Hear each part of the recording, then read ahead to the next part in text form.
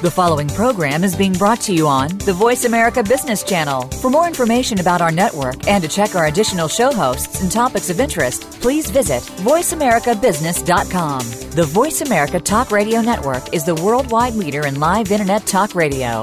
Visit voiceamerica.com. The views and ideas expressed on the following program are strictly those of the host or guests and do not necessarily reflect the views and ideas held by the Voice America Talk Radio Network, its staff, and management.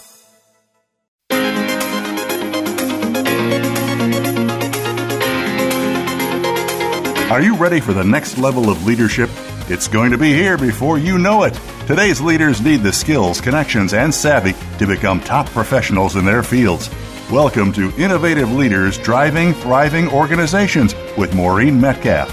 In the next hour, you'll meet people who have become successful at the helm of some of the most respected organizations in the world, and you can become the next big success story.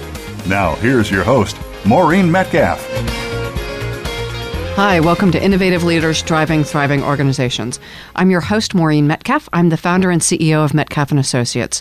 I work with leaders and their organizations, identifying the trends that will most likely disrupt their businesses and develop business strategies and business leadership practices to leverage those trends to create strategic advantage. I'm a regular contributor to Forbes and the lead author on an award-winning book series focusing on innovating how you lead and transforming organizations. I'm also an adjunct faculty member in universities in the U.S. and Germany. With me on the show today is Mike Sayer and Dale Meyer-Rose. Mike is the Metcalf & Associates president and COO, and this is the first show he has been officially our president and COO. He's also the transformation practice lead. He loves tackling great leadership challenges that require a high level of business acumen and experience, an inquisitive and open mind, a collaborative leadership style, and people development to sustain increasing momentum.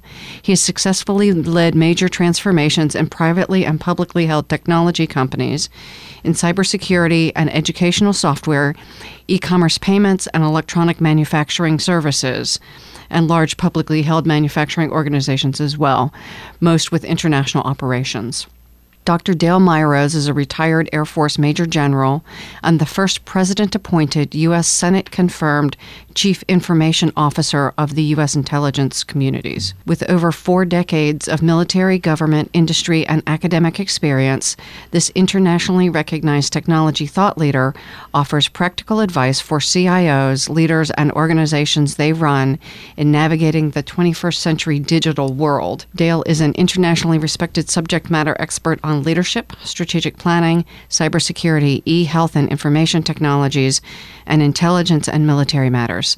He is also a strategic partner with Metcalf & Associates. So for this show, Innovative Leaders Driving Thriving Organizations, it's my goal that each of our listeners hears something that they can put into practice in their lives, whether they're leading a large, complex organization or leading something in their community or their families. So I hope that you are listening for something that's a takeaway, and whether the person that I'm interviewing is a political leader or a consultant or an executive, each of them have in common, in my mind, that they have practically led and transformed organizations. And our intent is that you hear something that will apply to your lives. So the outcome of this show, as we listen to leaders talk about their transformation success, it sounds as if they've created plans, executed on the plans, and declared victory. In working with large, complex organizations, this is rarely my experience. They did develop plans, execute on the plans, and declare victory, but that's never the whole story. So things happen, they derail projects, and some of those things look like acquisitions, divestitures, marketplace changes, competition. And in my view, the true test of a successful leader isn't did they create a plan, but how did they pivot when things went wrong? How did they respond to the change, revise the strategy, revise the goals, change the implementation to maximize the benefit of the change that was happening, and revise their objectives. So with that, let's go to Mike and Dale. You have both led successful transformations across multiple sectors and industries. I would be interested in hearing more about some of the challenges that came up for you and how you responded. So let's start with a change you didn't anticipate. What happened and how did you respond?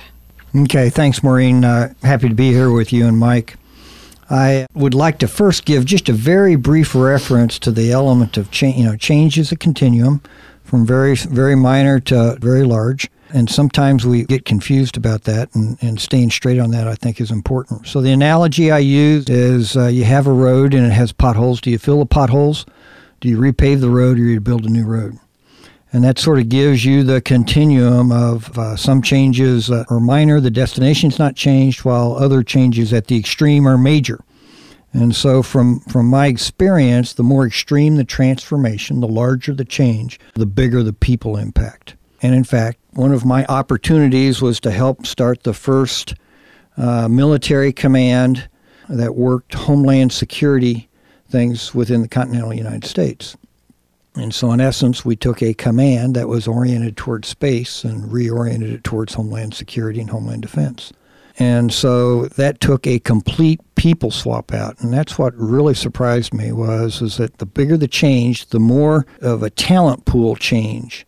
Now, it may be that you have to hire a bunch of new people because you've picked up a new product line or you're doing something different. And part of it may be you may have to divest yourself because the change makes things that were done in the previous conditions no longer relevant. Coming up through my career, the element of major change and how disruptive it was to people was something that even when you anticipate it and you plan for it, it is a major thing to try and tackle. Particularly all at once. And transformation is typically change brought about faster. That's the psychology, I think, associated with that element of change management and leadership. Well, and when we talked about transformation being not paving the road, not filling a pothole, but in some cases creating a new road or circles or bridges, tearing stuff out that was there, which means there's the extraction. And unlike concrete that just goes in a recycle bin, it's humans, real people whose lives are impacted. Right, in exactly. Serious ways.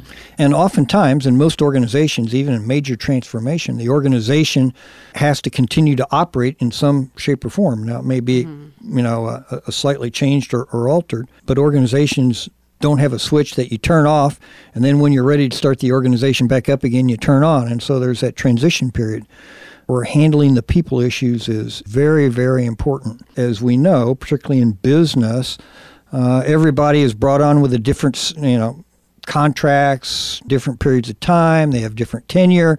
As you know, the workforce today is multi-generational. And so some in your workforce may be, just starting out in their career, late teens, early 20s, and some of your workforce may be towards the twilight of their career, like in their 60s.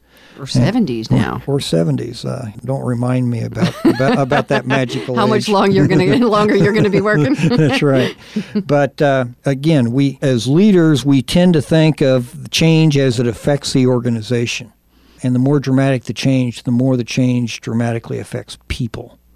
And that's where the leadership element really comes in. So one thing that stands out to me about Mike, the first time he talked in my grad school class, he talked about a transformation at prior company and how the impact on people's lives impacted him. And that was really one of the moments that I understood the quality of person you are. So I would love to hear more about how you manage those transformations, because people stay with you even though they know that jobs are going away. I think you're talking about probably one set of circumstances in particular during the Great Recession, as it's been called. We had gone through a period where we had really transformed a lot of what the company was doing and changed directions and expanded and done a number of things. But we were in the middle of a rather large transition in terms of what we did as a company in a major part of the business. And that was being financed by what little profit we got from what we used to do. And then the recession hit, and that business that we were using to finance that transition just really started dropping like a rock. And the customers didn't know when it would end. We didn't know when it would end. And so we went through actually a number of layoffs over probably about a year and a half. And in each one, we did exactly what we thought we needed to do based on all of the information we had. And then another quarter or two would come, and that information we had wasn't as good as we had hoped it would be. And so what we did, I guess, was sort of multiple-fold in that we were very transparent with everybody being laid off and actually those staying, which was extremely important, so that people knew exactly why we were doing what we were doing, what the thought process was behind it, and more importantly, what are we doing now, and how do we mitigate the chances of this happening again, and even most importantly, what exactly do you need to do, as an individual or as a group to help us in that effort and try to improve the situation for yourself and everybody else at the same time. So, and that gave people things to focus on other than the fact that the economy's bad, people are losing their jobs. And actually the first thing we started out with was encouraging them to reach out to the people that got laid off. So I encouraged them to reach out to people that got laid off and help them however they could. We did everything as a company that we could to help them find new jobs. And that level of caring, I think, for the people that were leaving and for the people that were staying, and being so specific and telling them what they could do to really help move the business forward, was just really helpful. And during that process, we had 3 layoffs. Eventually, we had 1 more, but we only lost 1 person who left voluntarily, and that's because they got a great opportunity that they'd been looking for a long time. So, it worked out pretty well. And that's a huge contrast compared to the first time I had to let people go. And in fact, we told our team not to reach out to people, because that's what we were advised by our outplacement firm, is no contact. And we let people go not because of poor performance. We had a certain number we had to meet our objectives. It wasn't that we were hiring people who were incompetent. So just over our numbers ended up being we let go 12 people, and I think we lost 75 within the next 6 months. So huge contrast in how you deal with valuable we use the term human resources, and we forget how valuable our precious humans are to the performance of our business and how they respond to how we treat them. Over and over, I found that people really are resilient. They want to stay, and they want to believe, and they want to make it work, as opposed to just running out the door. So if you give them the reasons to do that, and you don't give them reasons to want to run out the door, they'll do it. They'll stick around. And I've had that happen over and over. But it begins by building trust, being transparent, and giving actual direction and opportunity to help make the whole situation better, and being pretty specific about that when you can. I think Mike's points about differentiating between how you deal change with the human aspect and also the organizational aspect is very good. And to me, how he tied it together, it pretty much says that the only true differentiator in any business is the humans. It's not your technology, it's not your process, it is your humans. Because you can replicate the technology over time. You can replicate the other stuff, but the culture of our human people can't easily be replicated. And so organizations need to remember, I think, that human talent is your true competitive advantage over time. And the culture you create, the trust you build, and that comes from the care with which you treat them, not crazy stuff. It doesn't mean we all have foosball tables down the hall or any of that stuff, but transparency, honesty, respect. Sometimes it's even, I've come into some new situations where that is what I'm coming in to do, is to make change or transform organizational. And the first thing that I had a lot of luck with is just not assuming that people are trying to mess things up, that they made a bunch of bad decisions, because if I were making those decisions at the same time they had to, with all the same, with all the same information they had at the time, I might have made the same decision, probably would have. So giving them credit for what they've done and not making negative assumptions about what's happened in the past and moving forward, I think is really helpful. Mike, I think that reinforcing function is probably one of the key tools when it comes to doing successful change. The environment has changed, the context has changed, and with it we need to pivot. But that doesn't mean what you did when you were here before is bad. Right. In fact, when I do strategic planning sessions, I start with, what did we do well? What are we proudest of? Now, on building on that as the foundation, where are we going? Even if the business is struggling, the fact that they're still in business and focusing on pivoting means they're a lot more successful than many. So this is Maureen Metcalf, Mike Sayer, and Dale Myrose, Innovative Leaders Driving Thriving Organizations. We'll be right back.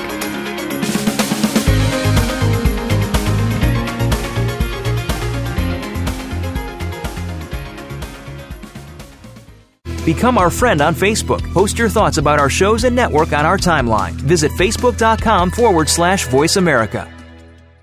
Metcalf & Associates is a management consulting and leadership development firm dedicated to helping leaders, their management teams, and their organizations implement innovative leadership and business practices to help create market differentiation necessary to thrive in this rapidly changing environment.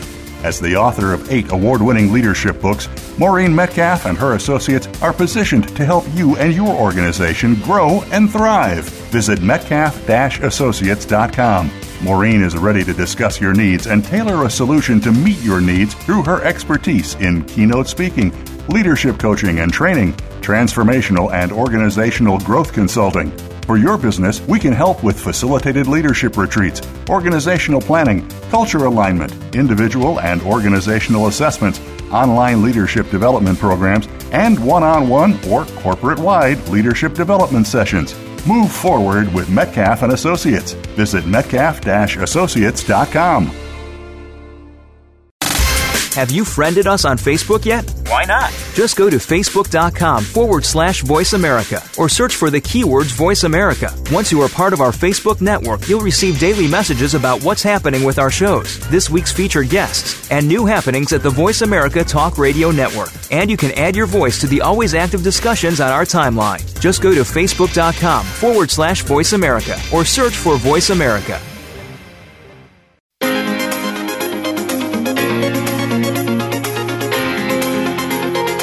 You are listening to Innovative Leaders Driving Thriving Organizations. To reach Maureen Metcalf or her guest today, please call in to 1-866-472-5790. That's 1-866-472-5790. Or send an email to info@metcalf-associates.com. Now, back to this week's program. Welcome back to Innovative Leaders Driving Thriving Organizations.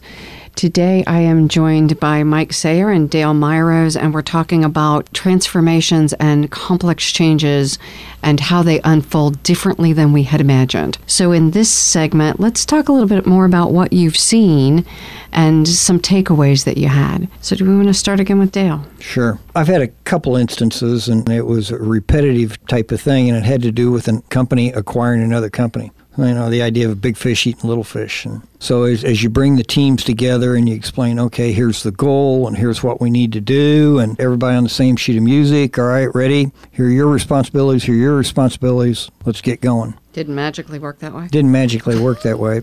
You know, it took probably less than 15 minutes for us to, okay, now wait a minute, because they came from different organizations that had different corporate cultures, and so they all heard the same words, but they didn't translate their meaning the same way. And so immediately they started working against each other, not out of maliciousness, but out of a misunderstanding. And so even though, as a leader, you may think you have clearly delineated what everybody needs to hear in order to move forward, these folks have not worked together as a team before. You've not worked with some of them as a team before. So those relationship things that help with communication and help aid a team getting things done aren't developed.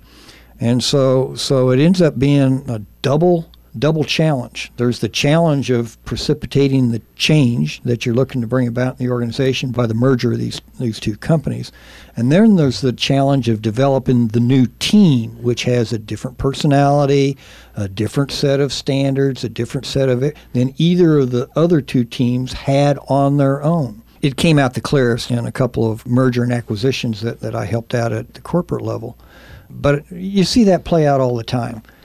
Just the mere fact of somebody leaves and you hire a new person on the team, there's some starts over again. Starts over again. There's some assimilation that needs to take place. The new team member, while they bring, their talent and their skills, how do those fit in with everybody else's? And how does everybody else's fit in with theirs?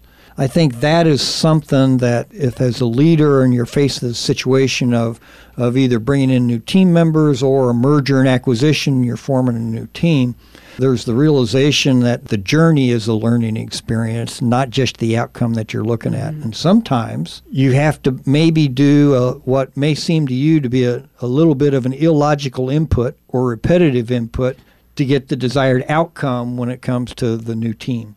Mike and I have been having this conversation in the last week. Things I think are clear, not always clear. On a number of situations where I run into and been doing acquisitions and that sort of thing, it always helped when we as a company, because most of the time we were actually doing acquisitions as opposed to being acquired, although I've done that too. If we were pretty clear on what our mission and our vision and actually our guiding principles, how we work together, were clear. And actually had put together, a card, which lots of people have philosophy cards. But frankly, if you don't follow them and you don't use them every day, it's just rhetoric. It impugns your integrity and it's really not helpful. But if you really use it right, especially when you do acquisitions.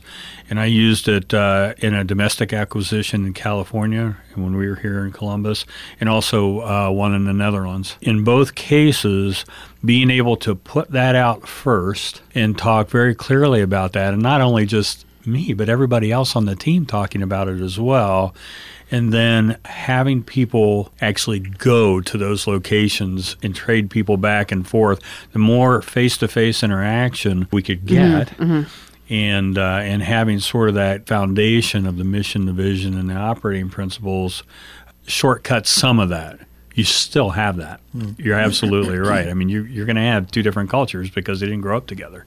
And how you start to bring that together, you've got to start with something. It sounds like, though, having the people from the acquiring organization to be really clear, so at least you have one voice from that company, and then those you're folding in aren't hearing one message but seeing different behaviors. Right. And the mission and the vision can't be so confining that, the combination, people aren't seeing how it fits anymore. Because if it doesn't fit, then you need to figure out what it should be. Yeah, I think what you're talking about is you're creating new organizational self-awareness. Absolutely. To some degree. Yeah. And again, you can't necessarily predict what that is because you've got unknown variables of different people who have not worked together, and you have to understand those variables. And so it ends up being a dynamic environment, and that seemed to be what you were describing there. Yeah, exactly. And yet you were crystal clear about who you were and what you stood for and what you would allow and not allow. I realize that sounds dictatorial, but there are certain ways we don't treat each other. Correct. It is not acceptable to yell at my people. That's correct. I mean, they're pretty basic things. They weren't any more specific than those types of things, but that just cleared out a bunch of noise right out of the gate. Because when somebody went down a path of coming in, or you're in a meeting or talking about somebody, they're not listening to me and they want to do something that's going to hurt us, and you go, wait a minute, right? Let's just assume first that they want to be successful, they're trying to do the right thing, and then figure out what is the difference between their thought process and yours. And work together collaboratively to figure out what's the best solution overall, right? Just keep the organization and what we're trying to do here in mind first. I think you bring up a couple good points, Mike, and one of them is that the leader needs to keep the main thing the main thing.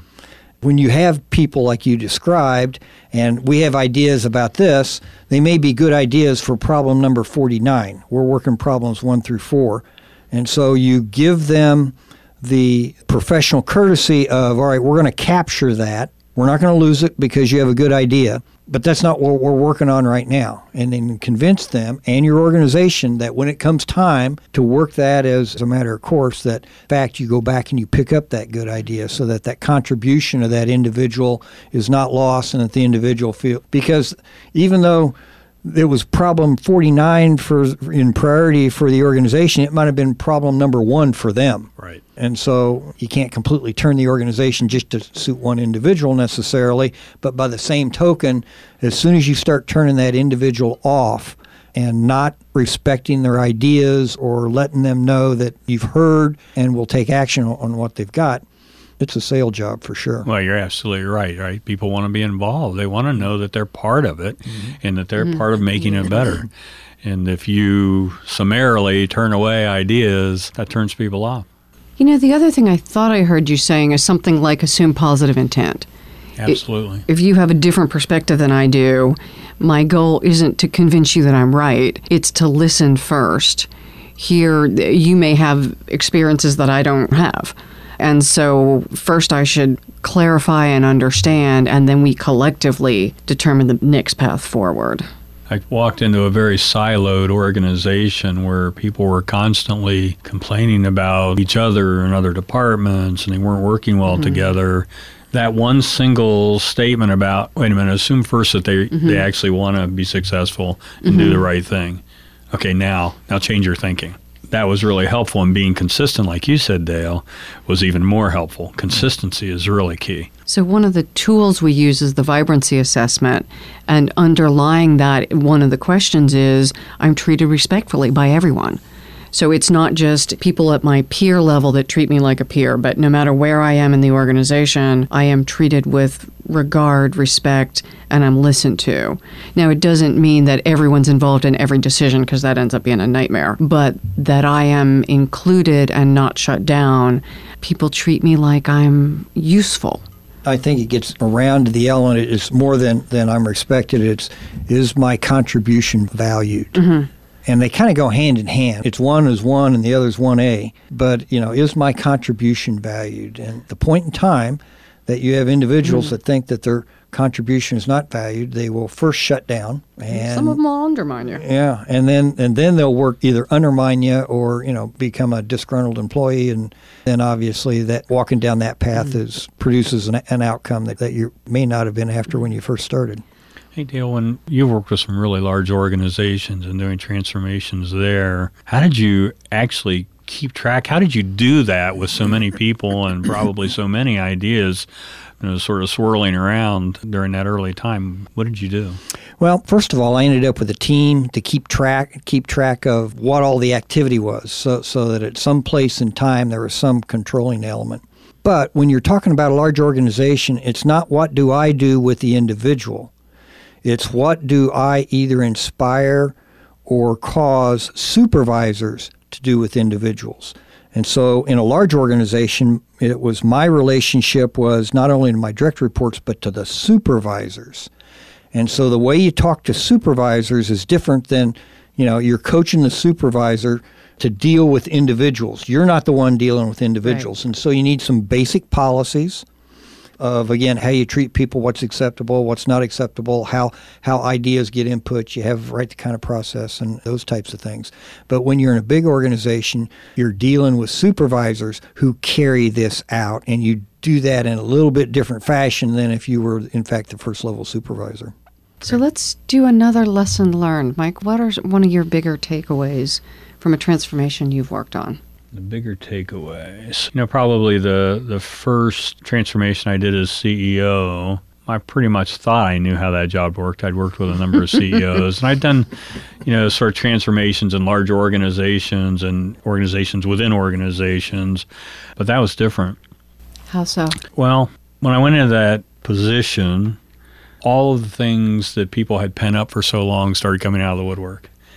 And there were some major strategy challenges and that sort of thing already, but I hadn't understood how deep-seated all of those things were and how long they had been going on.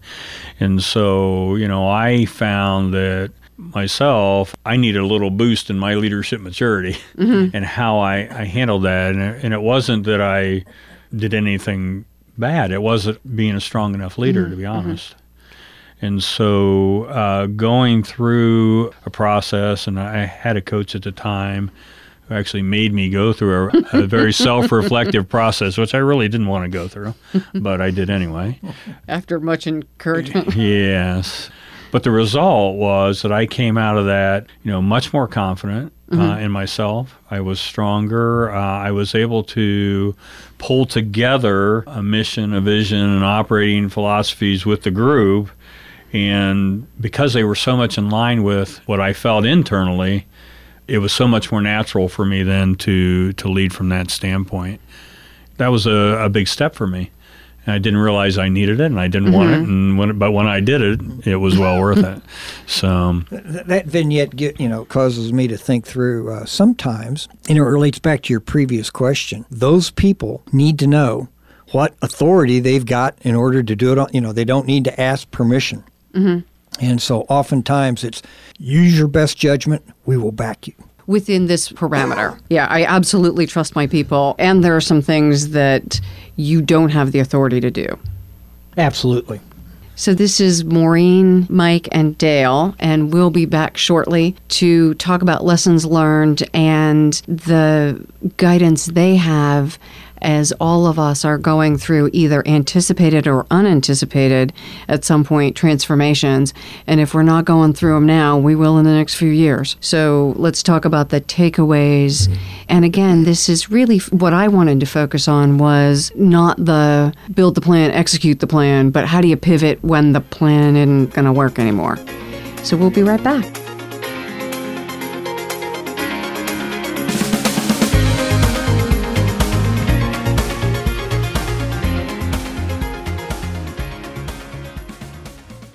Become our friend on Facebook. Post your thoughts about our shows and network on our timeline. Visit facebook.com/Voice America. Metcalf & Associates is a management consulting and leadership development firm dedicated to helping leaders, their management teams, and their organizations implement innovative leadership and business practices to help create market differentiation necessary to thrive in this rapidly changing environment. As the author of 8 award-winning leadership books, Maureen Metcalf and her associates are positioned to help you and your organization grow and thrive. Visit metcalf-associates.com. Maureen is ready to discuss your needs and tailor a solution to meet your needs through her expertise in keynote speaking, leadership coaching and training, transformational and organizational growth consulting. For your business, we can help with facilitated leadership retreats, organizational planning, culture alignment, individual and organizational assessments, online leadership development programs, and one-on-one or corporate-wide leadership development sessions. Move forward with Metcalf & Associates. Visit metcalf-associates.com. Have you friended us on Facebook yet? Why not? Just go to facebook.com/Voice America or search for the keywords Voice America. Once you are part of our Facebook network, you'll receive daily messages about what's happening with our shows, this week's featured guests, and new happenings at the Voice America Talk Radio Network. And you can add your voice to the always active discussions on our timeline. Just go to facebook.com/Voice America or search for Voice America.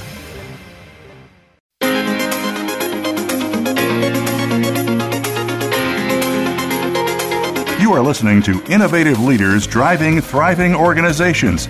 To reach Maureen Metcalf or her guest today, please call in to 1-866-472-5790. That's 1-866-472-5790. Or send an email to info@metcalf-associates.com. Now, back to this week's program. Welcome back to Innovative Leaders Driving Thriving Organizations. Today we're talking about organizational transformation with Dr. Dale Meyerrose and Mike Sayer. So we talked a little bit about transformation in the beginning. It's either filling potholes, paving roads, or building a new road. So let's go into a little further. What do you do different in a transformation than you do either paving or pothole, specifically because, at least in everything I've worked with, we don't shut down, as you pointed out, Dale, in the beginning. You're still running the operation, which is generating cash to keep business going and also to keep our customers satisfied. So how do you navigate both transformation and operational delivery? I think those are the $64,000 questions, if you think about it. When you transform, I think what differentiates transformation from the change that happens all the time are 2 elements. One, is it drastic? And 2, is it compressed for time? Time is money, we know in business. A lot of the technology things we came up with, like rip and replace. You know, again, the idea that, all right, I've made a decision that I'm going to change from one state to the next state, and I need to do it as quickly as possible. So if you think about the stress that adds to your people, that if you're truly doing a transformation, you're doing something drastic and you're trying to reduce the time in which you reach that new state, that's a double set of stress factors that you put on not only what you're trying to do, but who you're trying to do it with. You bring in consultants, but your team is your team. Right. And consultants can do a great job of doing some bridging and independent assessments and things like that, but can they help team grow together with what I call the new normal? Mm-hmm. And so, you had a normal way that you did business, and then we have a change, and then there has to be a new normal way. Otherwise, if there's not a new normal way, you didn't change anything. Yeah, I want to highlight a transformation that I led. What we ended up doing is the legacy business continued to run, and we basically launched a new company within the ownership of the old company, and they ran as a separate organization. In some cases, we drew from the legacy staff, so those who were going to be good at transitioning into the new business. But we also hired a CEO from the legacy business to run the new one, so he exited that role. We brought in a new COO, and then we hired some new and basically ran two companies for a while until we cut over. And I think, Mike, that's what you talked about, something similar to that in your first CEO job. Yes. That was when I was talking about that transformation from a large part of the business was doing commodity work that could end at any time, but the business had really taken off on that commodity work. And that was actually when I got put into that role. My first CEO role. That commodity work, one of the challenges was on probably about half of it, we actually weren't making money on it. We weren't making any gross margin. But we had been focusing on growing the top line, and so that's what we did. But in a recession, that's the first business that goes away. And so you really need to be focusing on how do you stay in business long term, right? And in that, one of the things that we were working on building was actually what I called a perpetual earnings per share growth engine, right? How do you build a company that actually could almost literally run and grow forever? And in that particular case, there was a lot of engineering capability, a lot of manufacturing capability. And so, what we came around in terms of our ability to really perpetually grow, if you will, was actually to focus on our capabilities and helping our customers implement the new technologies as they come in. Do the design work for them, be able to do the manufacturing with any new technologies that came into play, with what they were trying to do, help them make their products better. That is what we were starting to do there. And then the economy came down, that commodity business started going away. And so then we had some tough decisions to make in terms of, okay, what do we do now? Because we're not quite there yet. One of our biggest challenges was the legacy business felt like they were the cash cow and being disrespected. There's this cool stuff over there, but we're the ones making the money. And yet we are feeling like we're not important at all. That's the sexy new stuff. And so that created a lot of dissonance. So we had a lot of work to do, kind of referring back to our conversation about strategic planning and making sure that people understand that everyone's work is appreciated and respected. It's not just the new sexy stuff. It's everyone is truly required to enable this to stay in business. Well, getting back to something that Dale was talking about earlier, whether it's a cash cow, whether it's a startup, whether it's a transformation, whether it's introducing a new product line, your window of time is very small. You just don't know how small. And so you really don't want to find out. And I found out about that a couple times, right? And once that happens, you become, very keenly tuned into the size of that window and the fact that you don't really know what it is, but it's small. Absolutely. And so as somebody responsible for that, you at times need a surge capacity or you need a niche capability that you need during the transition period of time, but you won't need otherwise. And so there are three ways in which you get those kinds of things. You rent it, you buy it, or you grow it from within. And each of those have got advantages, and each of those have got disadvantages. And you probably have to use a combination of all of those. Renting it means, that's typically a consultant or a contractor or something like that. You buy it, that means you bring it on, or you grow it from within, which sometimes takes a little bit longer period of time, but that might be the right thing that you need to do. For this work, for when time is compressed, and let's face it, business is about outcomes. And if you can't produce the outcomes in the allotted time, then you don't succeed at business. Well, and Mike, with your financial background, one of the things I appreciated about you is that you're always attending to making sure the business stays healthy from a cash and revenue perspective. Bringing it in and making sure that what you pay out isn't more than what you brought in. Yeah, well, that's very true. I mean, especially if you have to go the path of bringing in investors and having additional investment. They're giving you your money to get a return. They're giving you their money for you to get a return for them. And you can never forget that. And so that time window, is generally shorter than you think it will be as well. But people want to see progress. And so you need to make progress happen. And activity does not equate progress. It does not.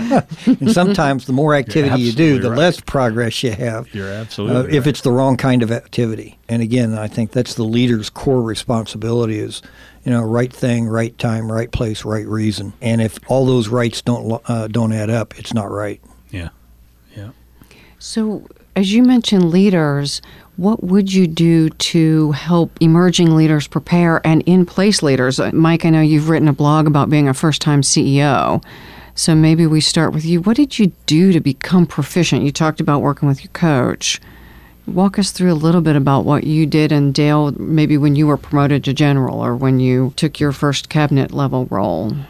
How do you prepare for those? Well, I already talked a little bit about the process I went through, and sort of the self-reflection, and then, and coming to, some more concrete mission, vision, operating philosophies, that sort of thing, and then using them and bringing a team together and being very collaborative and deciding, okay, where do we go from here? And then actually making that happen. So that was a lot of how I started, and I have used that process now in probably three or four businesses, and that's what I do. Walk in the door, let people know how I work to begin with, so they don't have to keep asking the question and wondering what I'm going to do. But in addition, that also empowers them because they know where I'm going to go and how I'm going to think about things and what I'm going to refer to in terms of making decisions. They can actually do that without me. And that really creates more leverage throughout the system, and more people can do more things, and I don't have to be involved. So that was it's not that I don't have to be involved. I don't have to be involved in everything. So that's the inspiring part of leading. Yeah. So I'd like to know, with Dale, how. As I listen to you, you're talking about creating that sense of anticipation. And so how do you start that process? And the more prepared, the luckier you get as part of it. Again, we're talking about time here. So there's a little practical device that I use in virtually every responsibility I have. Think big, start small, scale fast. It's the idea of the think big is what's my context, what's my strategy, what's my outcome, what's my end point, and then start small. How do I boil the essence down of taking that first step small enough that we can measure the outcome, determine, we can do the team build with the individuals, and then after we have that success, after we have that learning experience, and maybe we end up with a couple of false starts at the start small, but then we end up with a successful start small, and then how do you scale that to solve the problem? And so the learning may end up being the scaling to where you terminate your effort and start again after you scale. But if you do the start small, pick an outcome that you can affect. Have it be meaningful enough that everybody on the team learns their roles and how to contribute and sees the results. The simpler you can make some of these things, particularly when you first start a job. And then if you get further down the way and things get complicated, step back. All right, so this is where it fits in the big context of our strategy or our mission or our organizational goals or whatever. Okay, so how can I boil that down into a small enough example that we can do in a very short period of time, that everybody can see the results, we can have our learning experience, and then we can use that learning experience to then start adding all the other complicating factors, which gets us up to that end point. And so that think big, start small, scale fast is something that I have used successfully personally, and I have found it very successful with people that I help, just how to cage that think big, start small, scale fast. That also reduces risk, I think, too, right? Absolutely. And you fail fast, you fail early on things, and your failures aren't consequential. You're making it a safe environment for people to go out of their comfort zone and do something. Exactly. It's a lot of applications. And we can be talking about big things, big transformational things, or we can talk about just getting through this week. Yeah. Well, and that parallels with what we talk about the mind of the scientist. I am continually experimenting. So that would be your start small. Mm-hmm. So we've got a pilot, we're going to test it out, and then once we know not only the process works, but that the human dynamics work, then we can scale it and go. Yeah, and the thing that I find in most planning elements is that most plans don't account for learning. They don't account for the journey. They don't account for discovery of new things. Thank you. So we are coming to the close, and I want to wrap up with just a couple of things I've heard. Let me start with the last thing I heard. Think big, start small, scale fast. So mind of the scientist. I am continually in the mode of experimenting and realizing I'm not going to know it all. So I have to bring in the smartest people on my team. And that goes to something Mike talked about, knowing my people, building trust, having them be open and willing to share their gifts with all of us, and knowing that they will be treated respectfully, both respecting the person and the contribution. So tying to that being a both, that I have to feel like the organization sees me and values me. And certainly that is connected to what I deliver, has to be aligned with what's expected of me. So hopefully you as our listeners have heard something that you will be able to take away and apply in the next week. So back to Mind of the Scientist, what experiments are you going to do with what you have heard from Dale and Mike, whether you're transforming an organization or filling a pothole in some part of your life? And presumably these apply at home as well as they apply at work. And some of us have potholes at home. So this is Maureen Metcalf, Innovative Leaders Driving Thriving Organizations. I would love to hear from you. So either email me at info@metcalf-associates.com or connect with us on Facebook, Innovative Leaders Driving Thriving Organizations. If you have done an experiment that worked fabulously, share it with us. Let us know what you're doing and what you're trying. And if there's a topic you would like to hear from us, also reach out to me. I'd like to hear it. If you have a question for one of our guests, I will also pass that along and they'll get back to you. Thank you.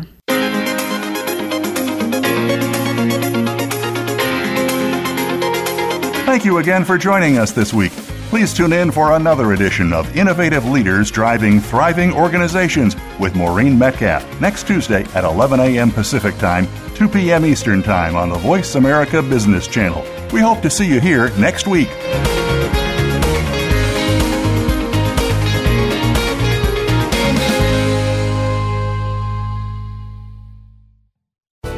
Thanks again for listening to the preceding program, brought to you on the Voice America Business Channel. For more information about our network and to check out additional show hosts and topics of interest, please visit voiceamericabusiness.com.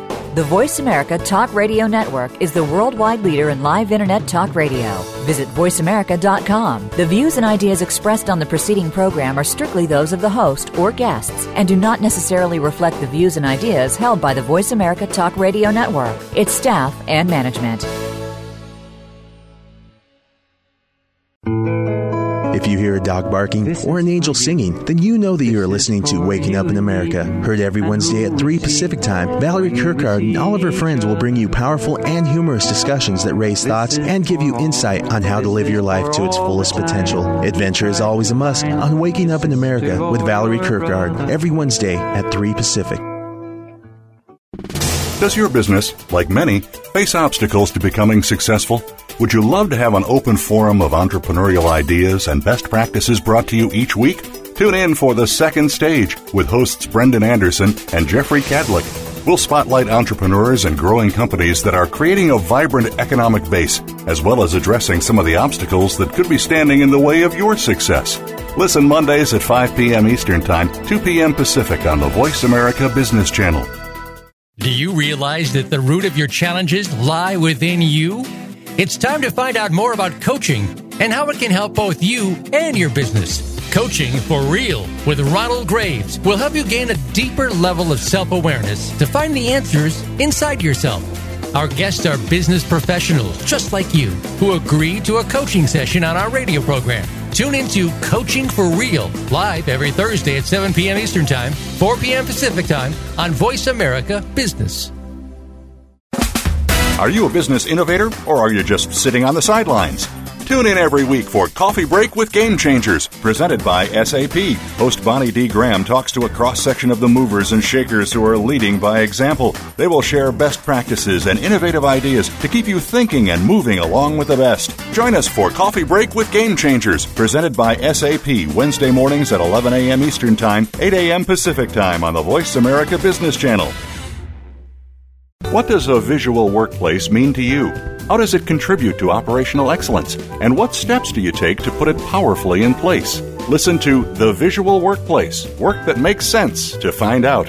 Each week, Dr. Gwendolyn Galsworth, visual workplace expert and award-winning author, shares tools and strategies to help you make the workplace speak at a glance without saying a word. Learn to work safer, faster, better, and at far less cost no matter what business you're in. Tune in to The Visual Workplace every Thursday at 10 a.m. Pacific, 1 p.m. Eastern on Voice America Business. Are you finding your frequency? It can be described as that space between failure and success. It's the future of digital media. It's finding your voice. It's engaging topics, content, and ideas. Jeff and Ryan discuss the digital media space and all of its aspects. It's about making the mistakes, taking the chances, summoning the intestinal fortitude to step out of your comfort zone, and discovering what you can accomplish when you decide to try, decide to learn, decide that you have something to say, and find your frequency. Live Fridays at 2 p.m. Pacific Time, 5 p.m. Eastern Time on the Voice America Variety Channel. There are two types of leaders in business. Those who are nice, compassionate people, and frankly, they are the people who fail to get a lot done. Then there are those who can get everything done and so much more. But they are greedy, unethical, and self-centered. The Compassionate Samurai Business Hour with Kathy Fairbanks finds a way to use the best of both types of leaders to help you create a dynamic roadmap to success. Tune in every Thursday at 1 p.m. Pacific Time, 4 p.m. Eastern on Voice America Business. Hi, I'm Rebecca Costa, host of the Costa Report, every Tuesday at 6 a.m. and again at 6 p.m. My guest this week was Secretary of Housing and Urban Development under President Clinton, Mr. Henry Cisneros, who'll be here to talk about 13 trends which make investing in real estate in urban centers a sure bet. Don't miss Henry Cisneros this Tuesday at 6 a.m. and again at 6 p.m. on the Voice America Business Channel. If you are in the sales field or maybe don't even know that you are, you need a plan to be successful. Every day we are engaged in business and don't even realize that it all comes down to sales. We all have something to say and need to motivate others to the same way of thinking. Sales Execution Optimization, the new SEO, is the show that gets you thinking and speaking whatever the product or service. Host Phil Bush will give you the tips you need to succeed. Listen every Monday at 4 p.m. Eastern Time, 1 p.m. Pacific on Voice America Business.